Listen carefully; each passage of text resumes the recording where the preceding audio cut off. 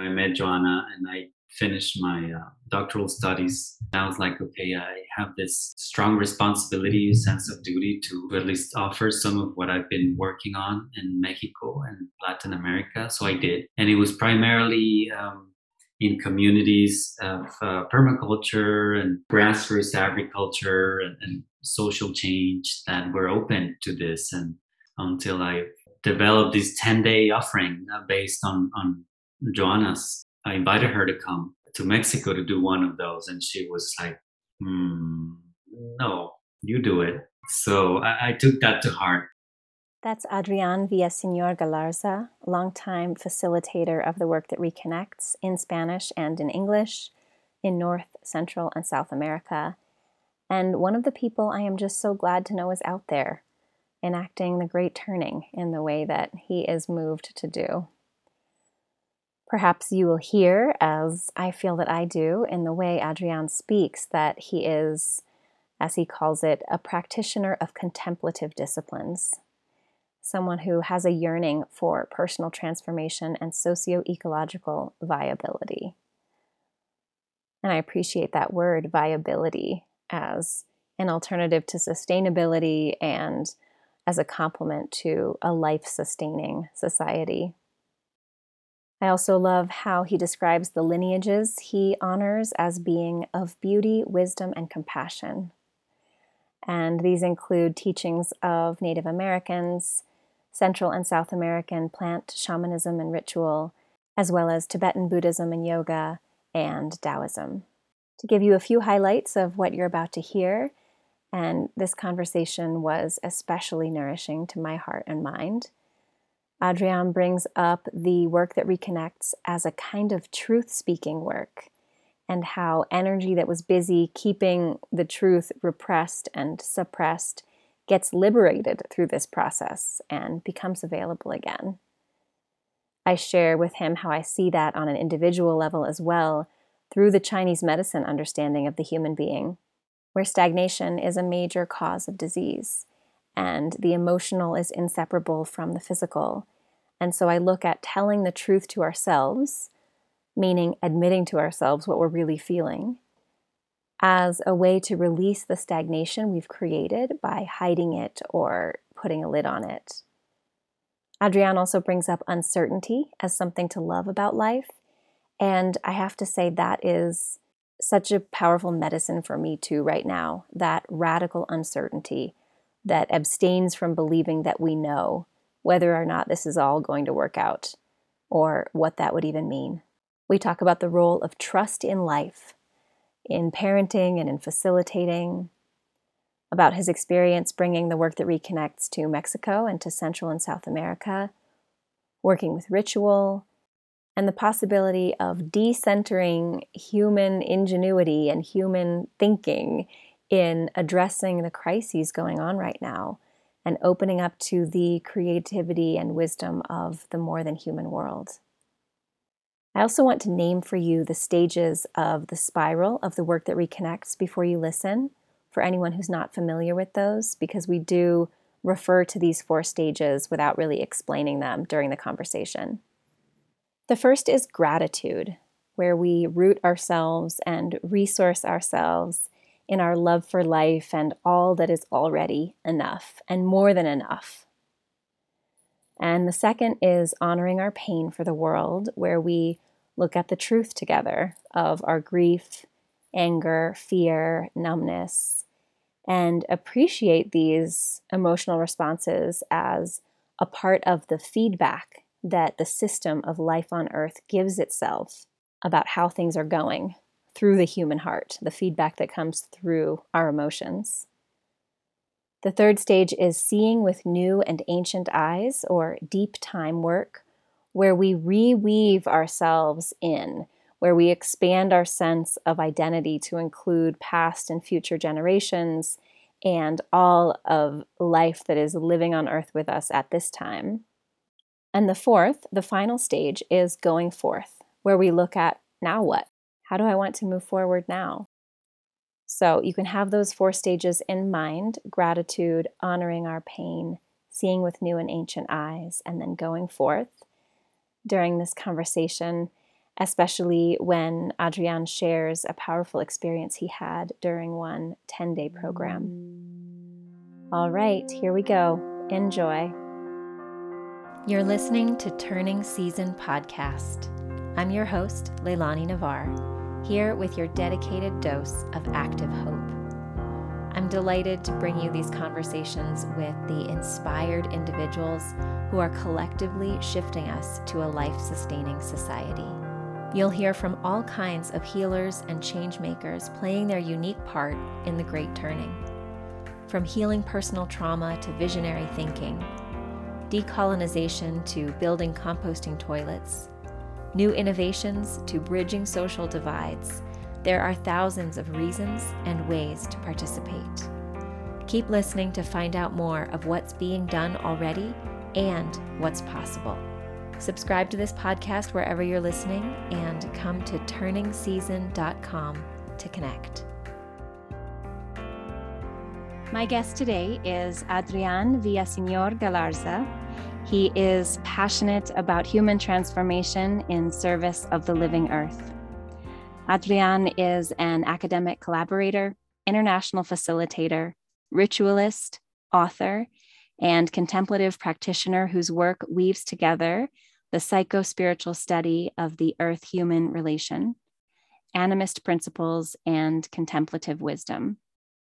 His research has centered on the confluence of Eastern liberation teachings and eco-psychology, resulting in an elemental framework for self-discovery, healing, and regenerative action.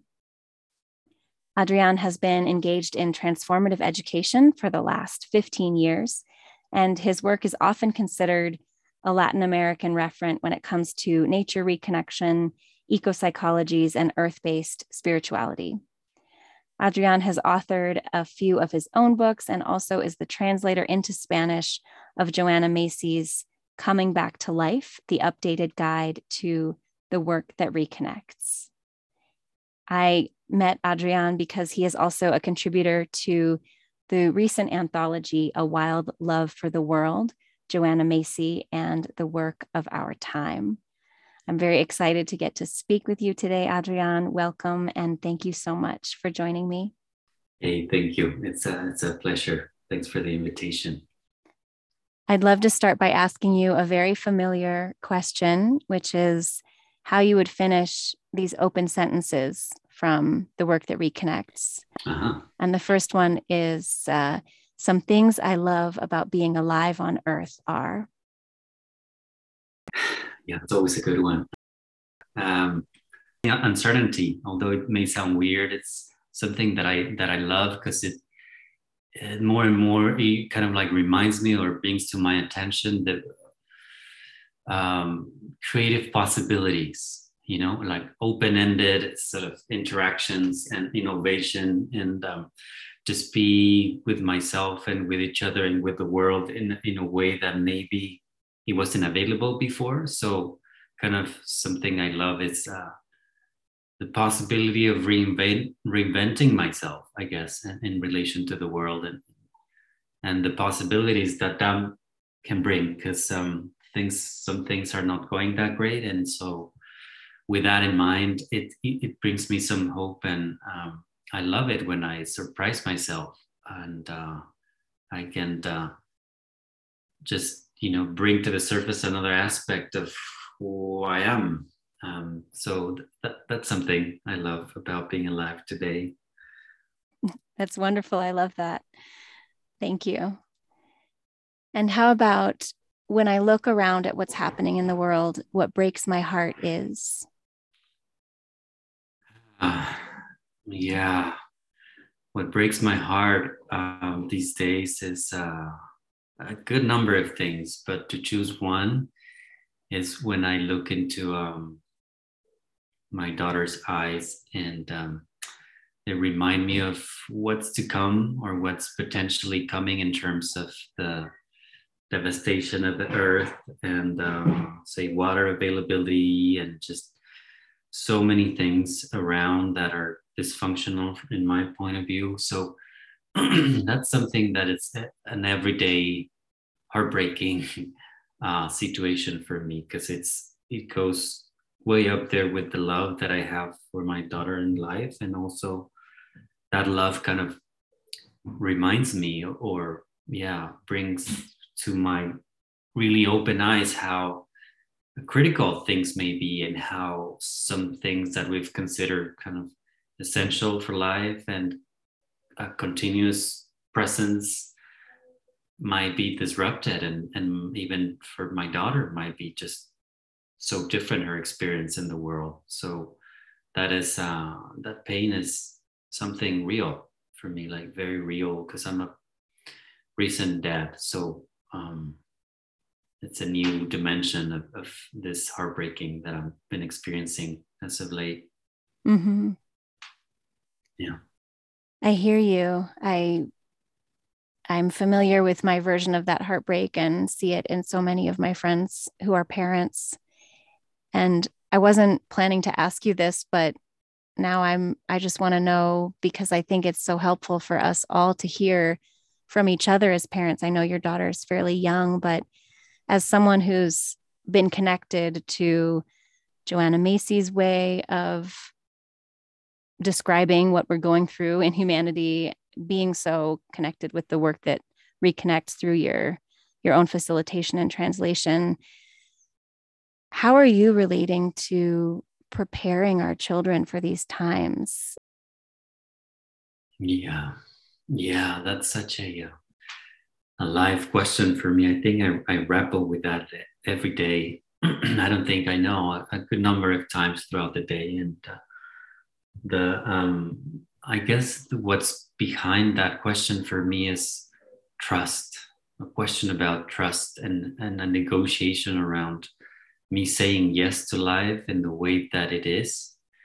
Um, Not to kind of like defeat myself or make myself little, and not, or not stand up for what I believe, but there's kind of like a urgent need around that question for me to kind of make peace with life. I don't know if that makes sense. Yeah. Kind of, because when I say yes to that, when I like, I guess radically, acknowledge that and accept it, something within me kind of settles, because it's these things are big, or big as life, and it's also, in my point of view, I guess a little naive for me to assume that I'm gonna change everything, something like that. And these are bigger powers, and so I remind myself that some of the best things I can do is take refuge in these bigger powers, in their own intelligence, and the earth herself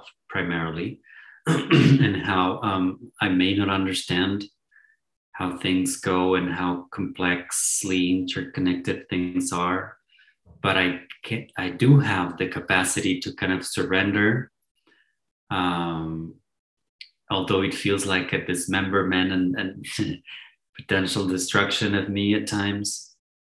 When I negotiate my way into it, I'm able to rest in something deeper than me, and or that maybe even that deeper thing flows through me.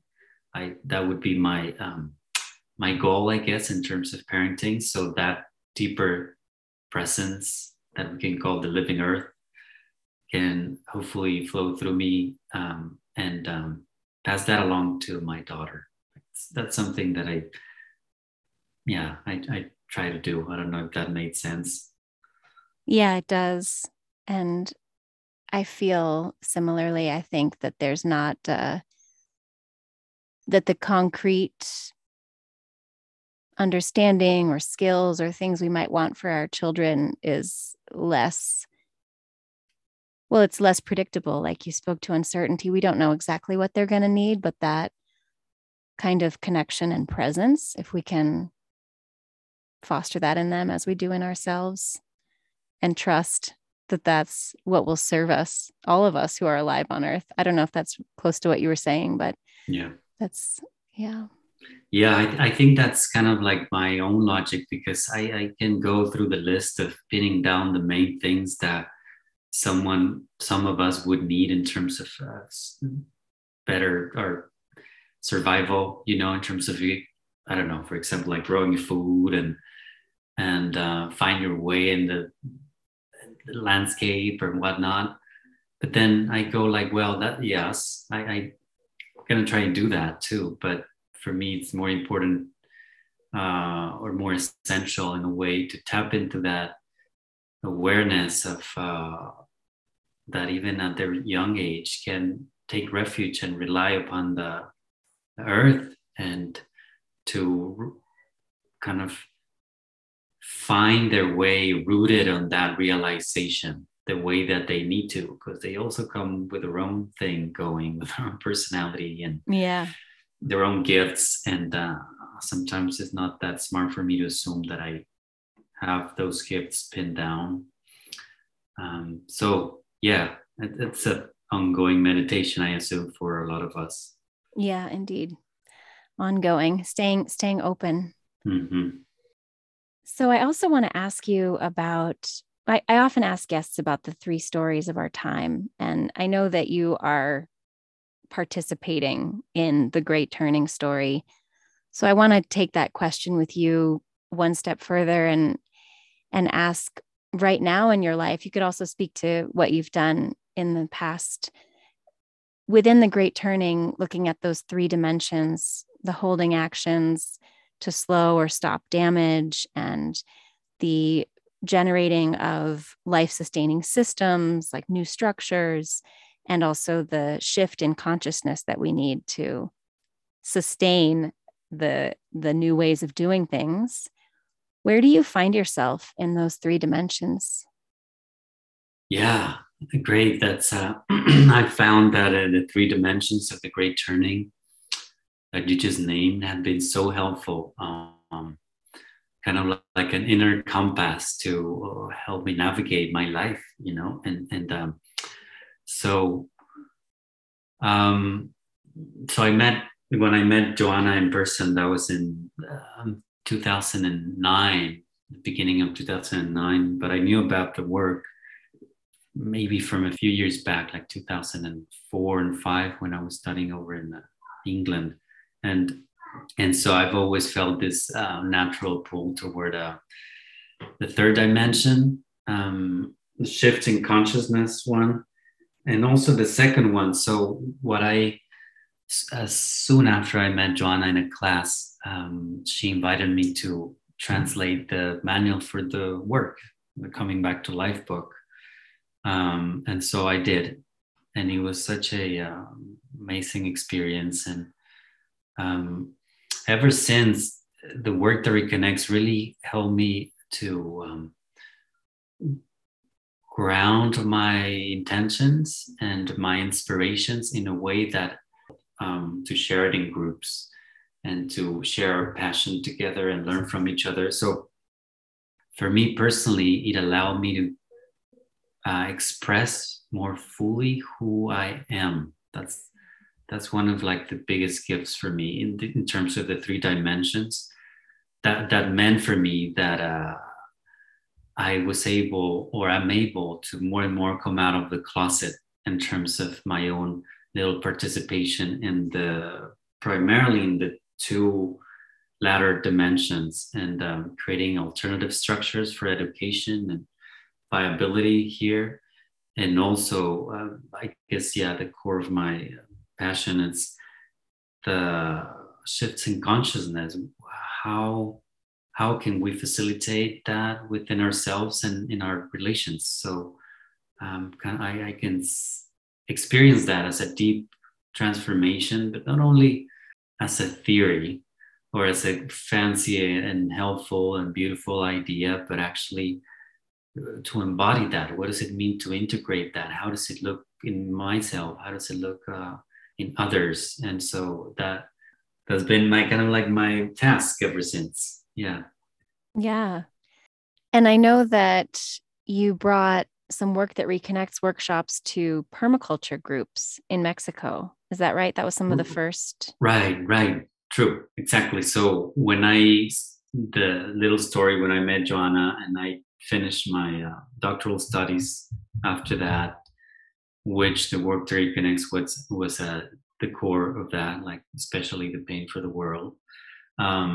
So I finished and I was like, okay, I have this strong responsibility, sense of duty to return or to at least offer some of what I've been working on in Mexico and Latin America. So I did.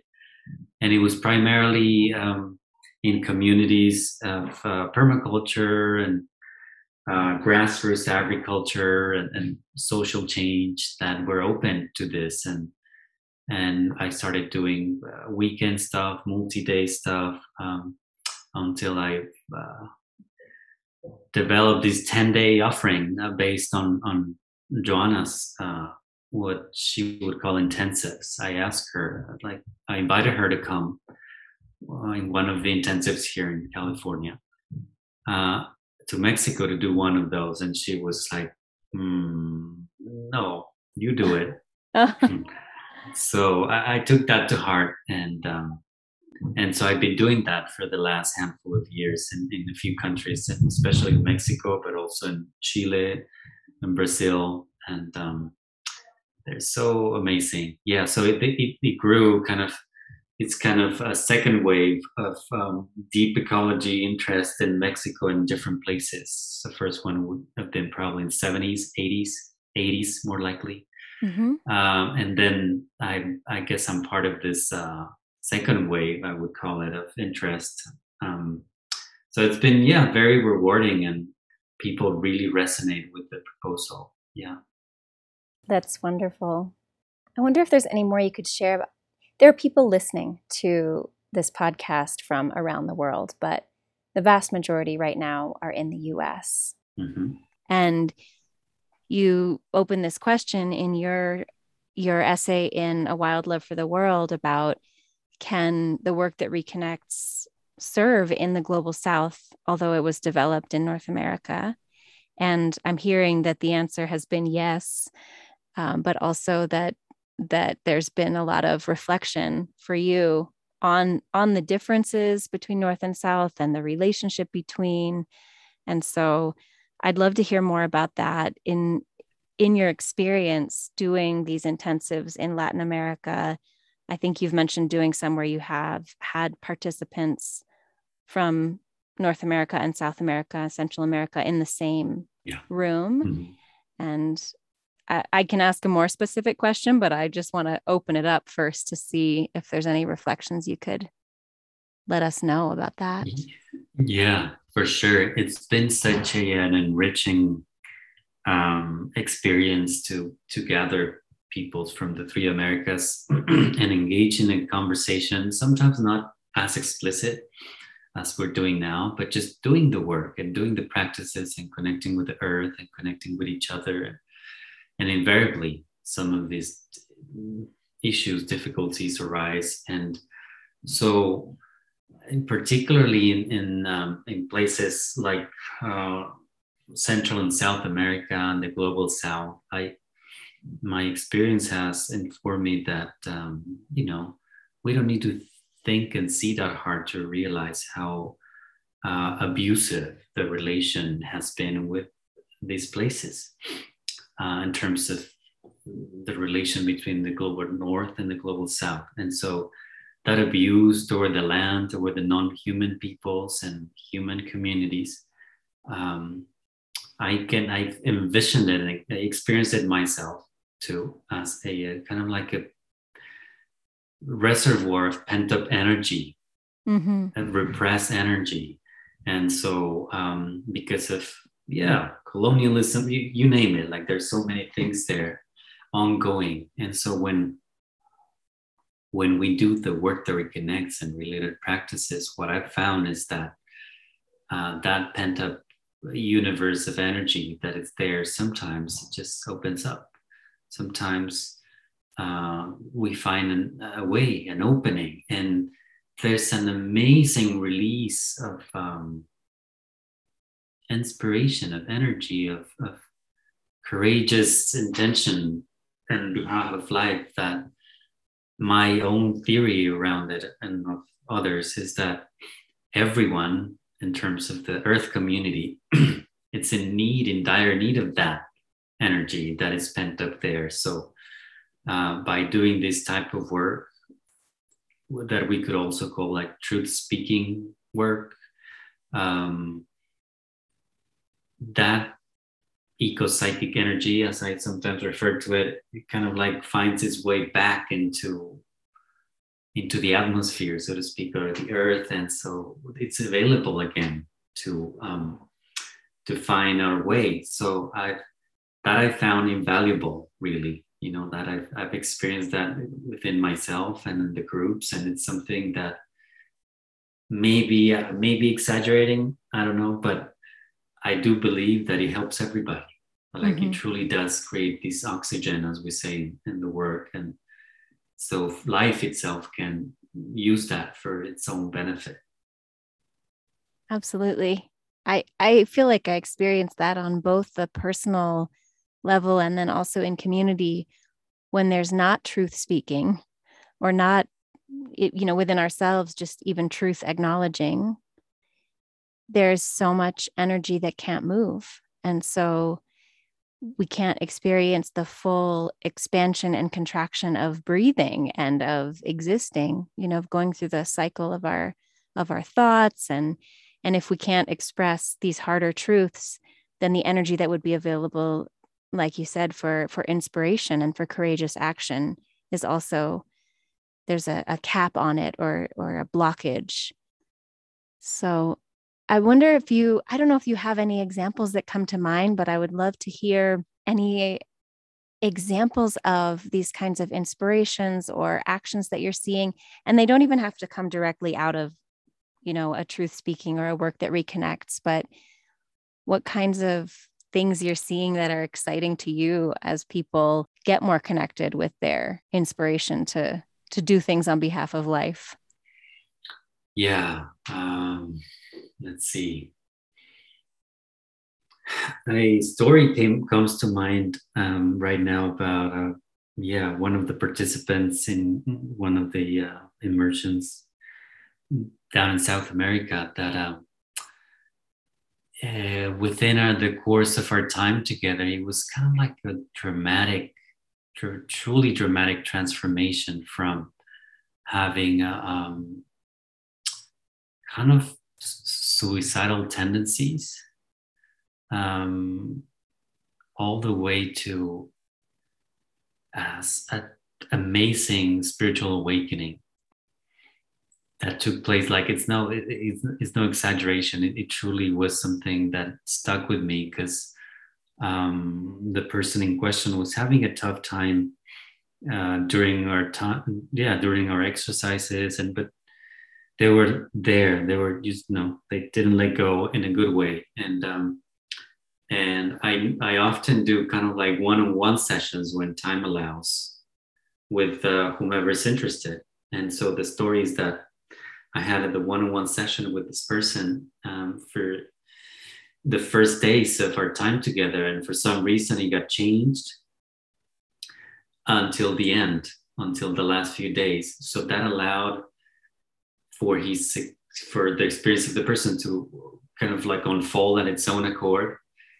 And after we did the sort of like connecting directly to wild nature there and be by ourselves for a few hours and emerge out of the spiral of the pain stage, we finally met on one-on-one time there for a little bit, and then he shared his experience with me, and so it was amazingly affirming of the work itself for me, because I was aware of what the person was going through.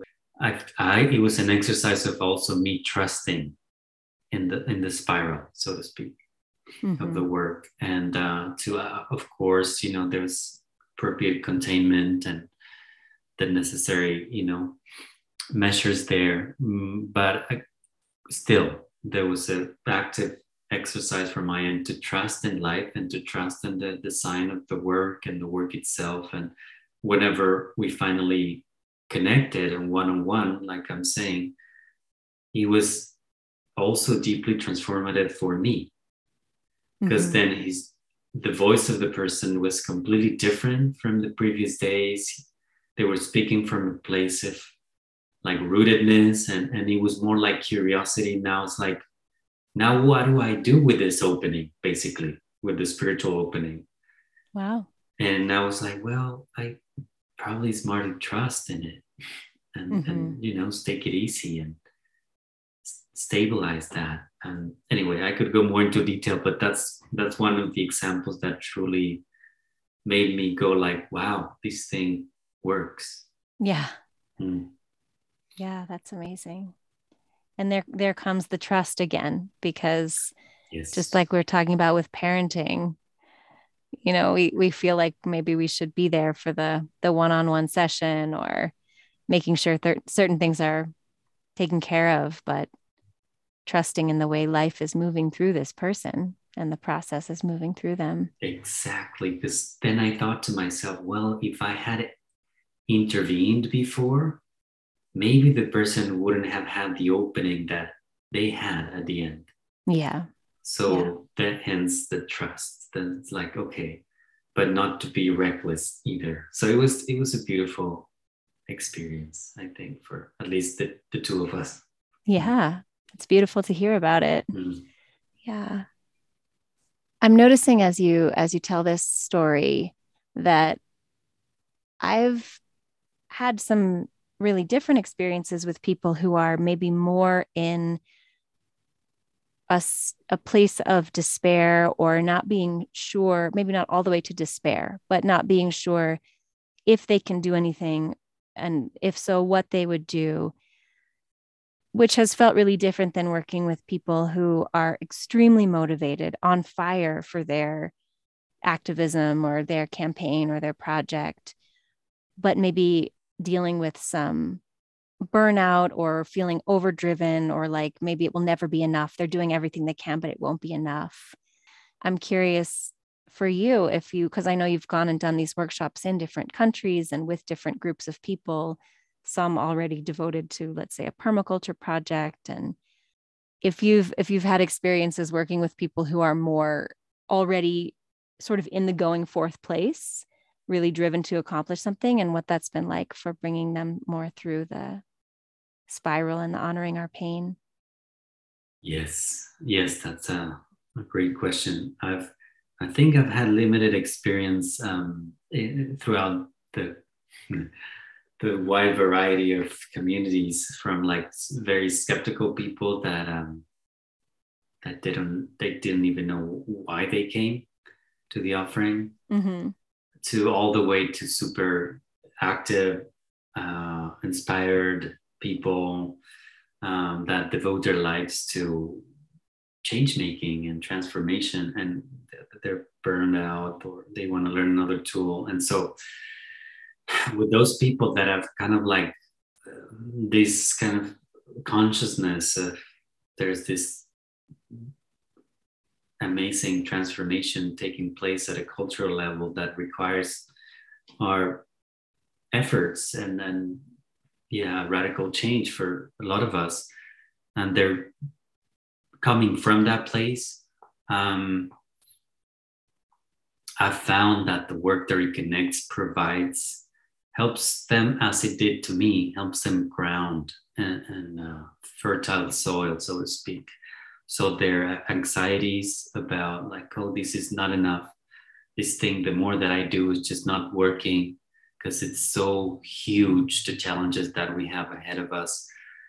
I find that the work that reconnects, like basically I do the exercises in everything that I do and offer, even if I don't call it that way, because I found that it's just so helpful to bring a more humane, more down to earth approach to whatever it is that we're doing, to find a common ground, a shared humanity or shared human experience that we can join with, that we're not so strange from each other, that we're not so different as it may seem. So with these people that are like in the going forward phase, and how to basically, another way to express that would be how to integrate these things and these awakenings, and how to offer these awakenings in service of life in a way that is meaningful and impactful in our communities.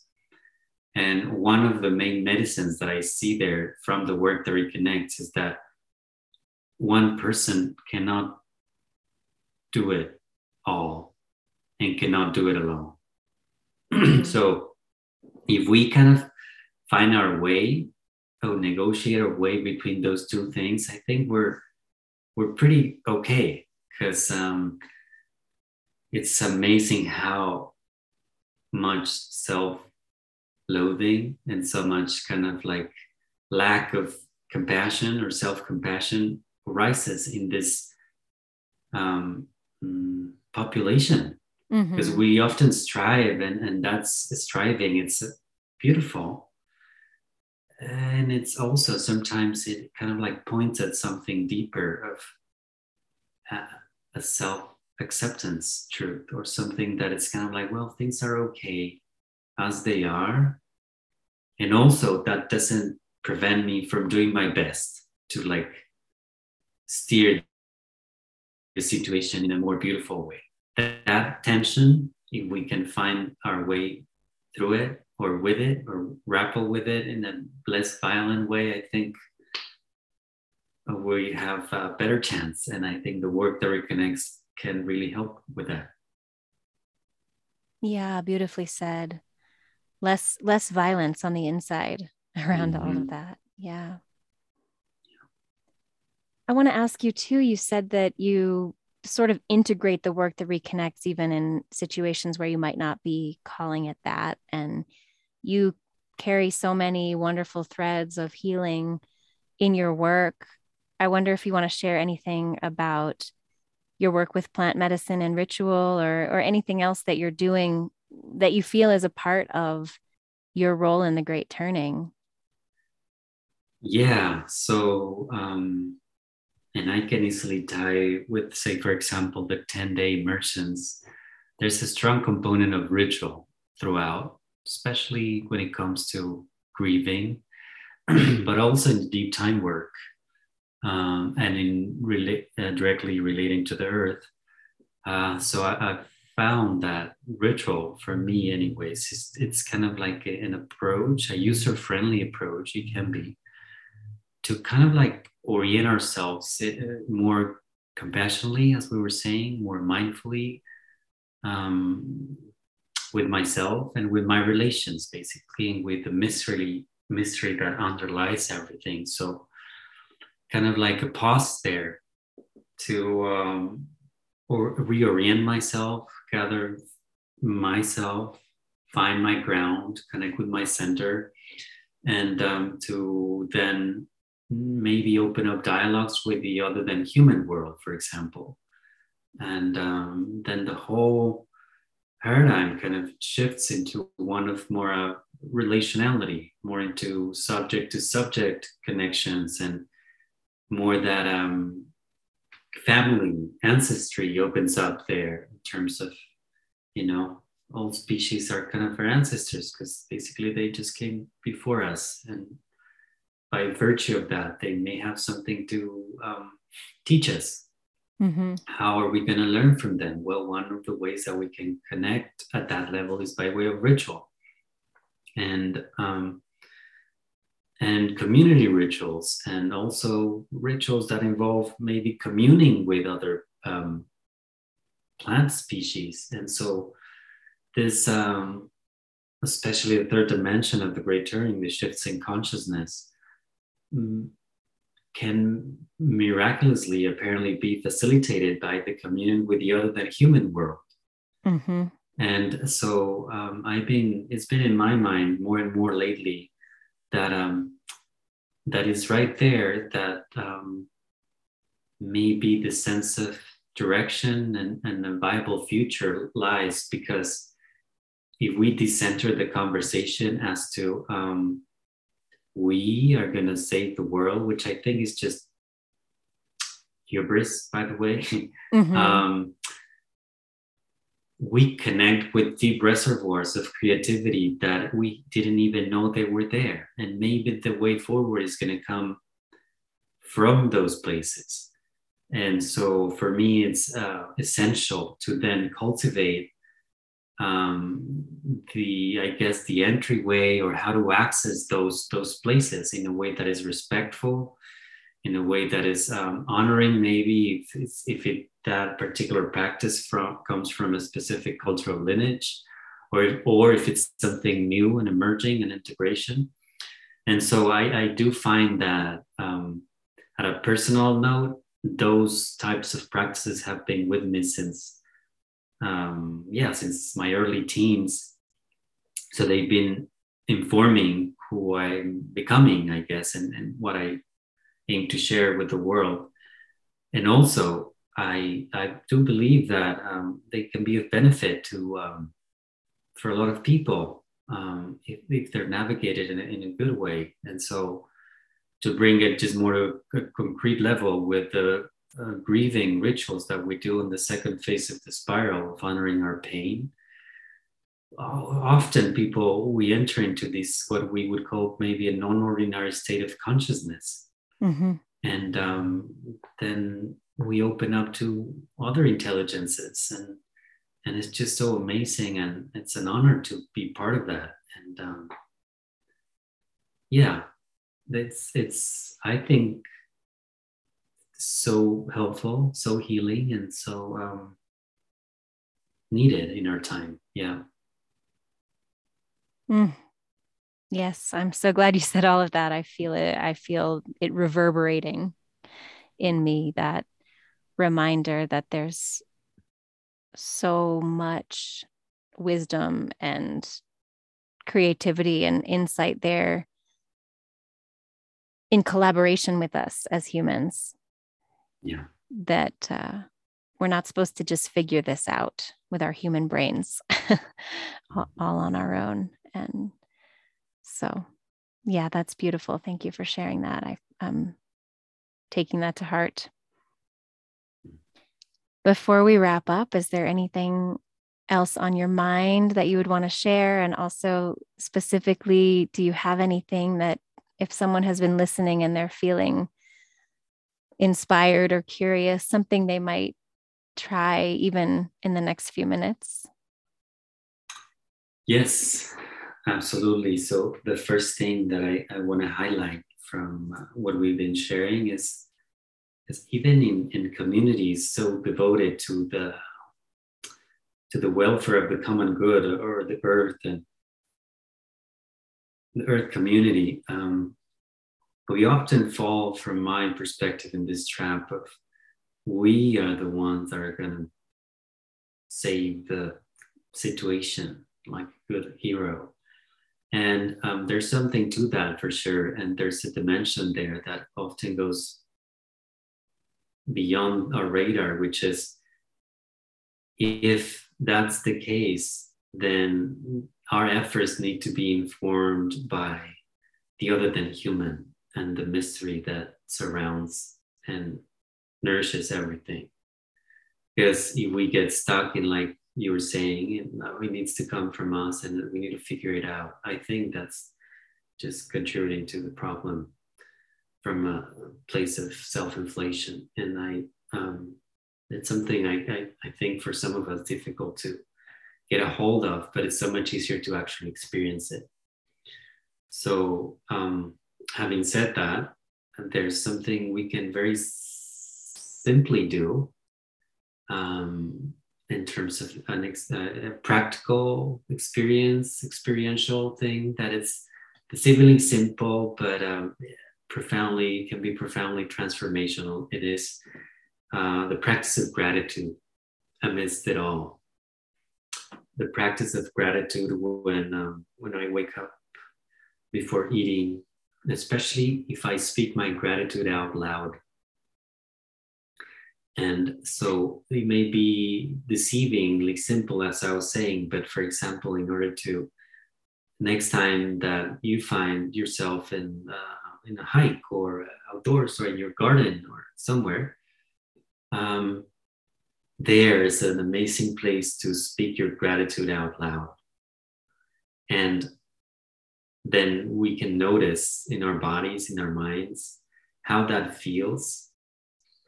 and how that may be the beginning of an amazing conversation that can take place right there with ourselves and with the other than human. Because I take gratitude to be kind of like the royal path of transformation, but not only that, the main relational etiquette principle to deal with the other than human, also with the human and with life itself. So that's an invitation that I have there, and that it's almost never enough to offer gratitude for the gift of life, because it's just such an amazing privilege and opportunity to be here in the midst of it all.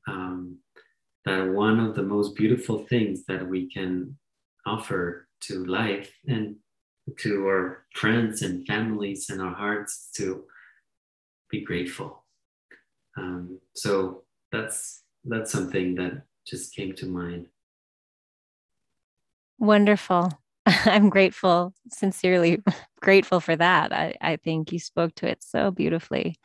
And it's a simple thing to do, but profound. Yes. Yeah, thank you for sharing that. And thank you so, so much for your time. I feel fed and lit up by getting to hear from you and how you're relating to this time and other humans and non-humans. So, what is the best way for people to stay in touch with you or find you online if they want to learn more about what you do or work with you? Yeah, thank you. I have a personal website there that it's called living-flames.com, and both in English and Spanish. If people go there, they can find, I think, a few resources, and a couple of other websites are there. One especially about the work that reconnects in Spanish. And there's some goodness there. And I really feel grateful for the opportunity to chat with you. And I appreciate what you do. And I'm looking forward to see what arises here. Thank you. All right, check the show notes, everyone. I'll have a link there for living-flames.com. And thank you again so much, Adrian. Thank you. Pleasure. And gratitude to you for listening. I love how Adrian spoke about gratitude there at the end. For all of the practices I've learned in my life and practiced consistently or inconsistently for various lengths of time, naming what I'm grateful for upon waking in the morning and before I fall asleep at night is the one practice I have stayed consistent with every day for years. So I'm all in favor of his suggestion that this is a simple, profound practice to explore. Leave a comment on the show notes at turningseason.com/episode 12 about your own explorations with gratitude or anything else at all on your mind after listening, or reach out to me through the contact form on turningseason.com or on social media. I look forward to hearing from you and to being back with your next episodes with Morgan Star Ristas and with Megan Westgate on the next 2 full moons. Until then, thank you for listening and for all the ways you play your part.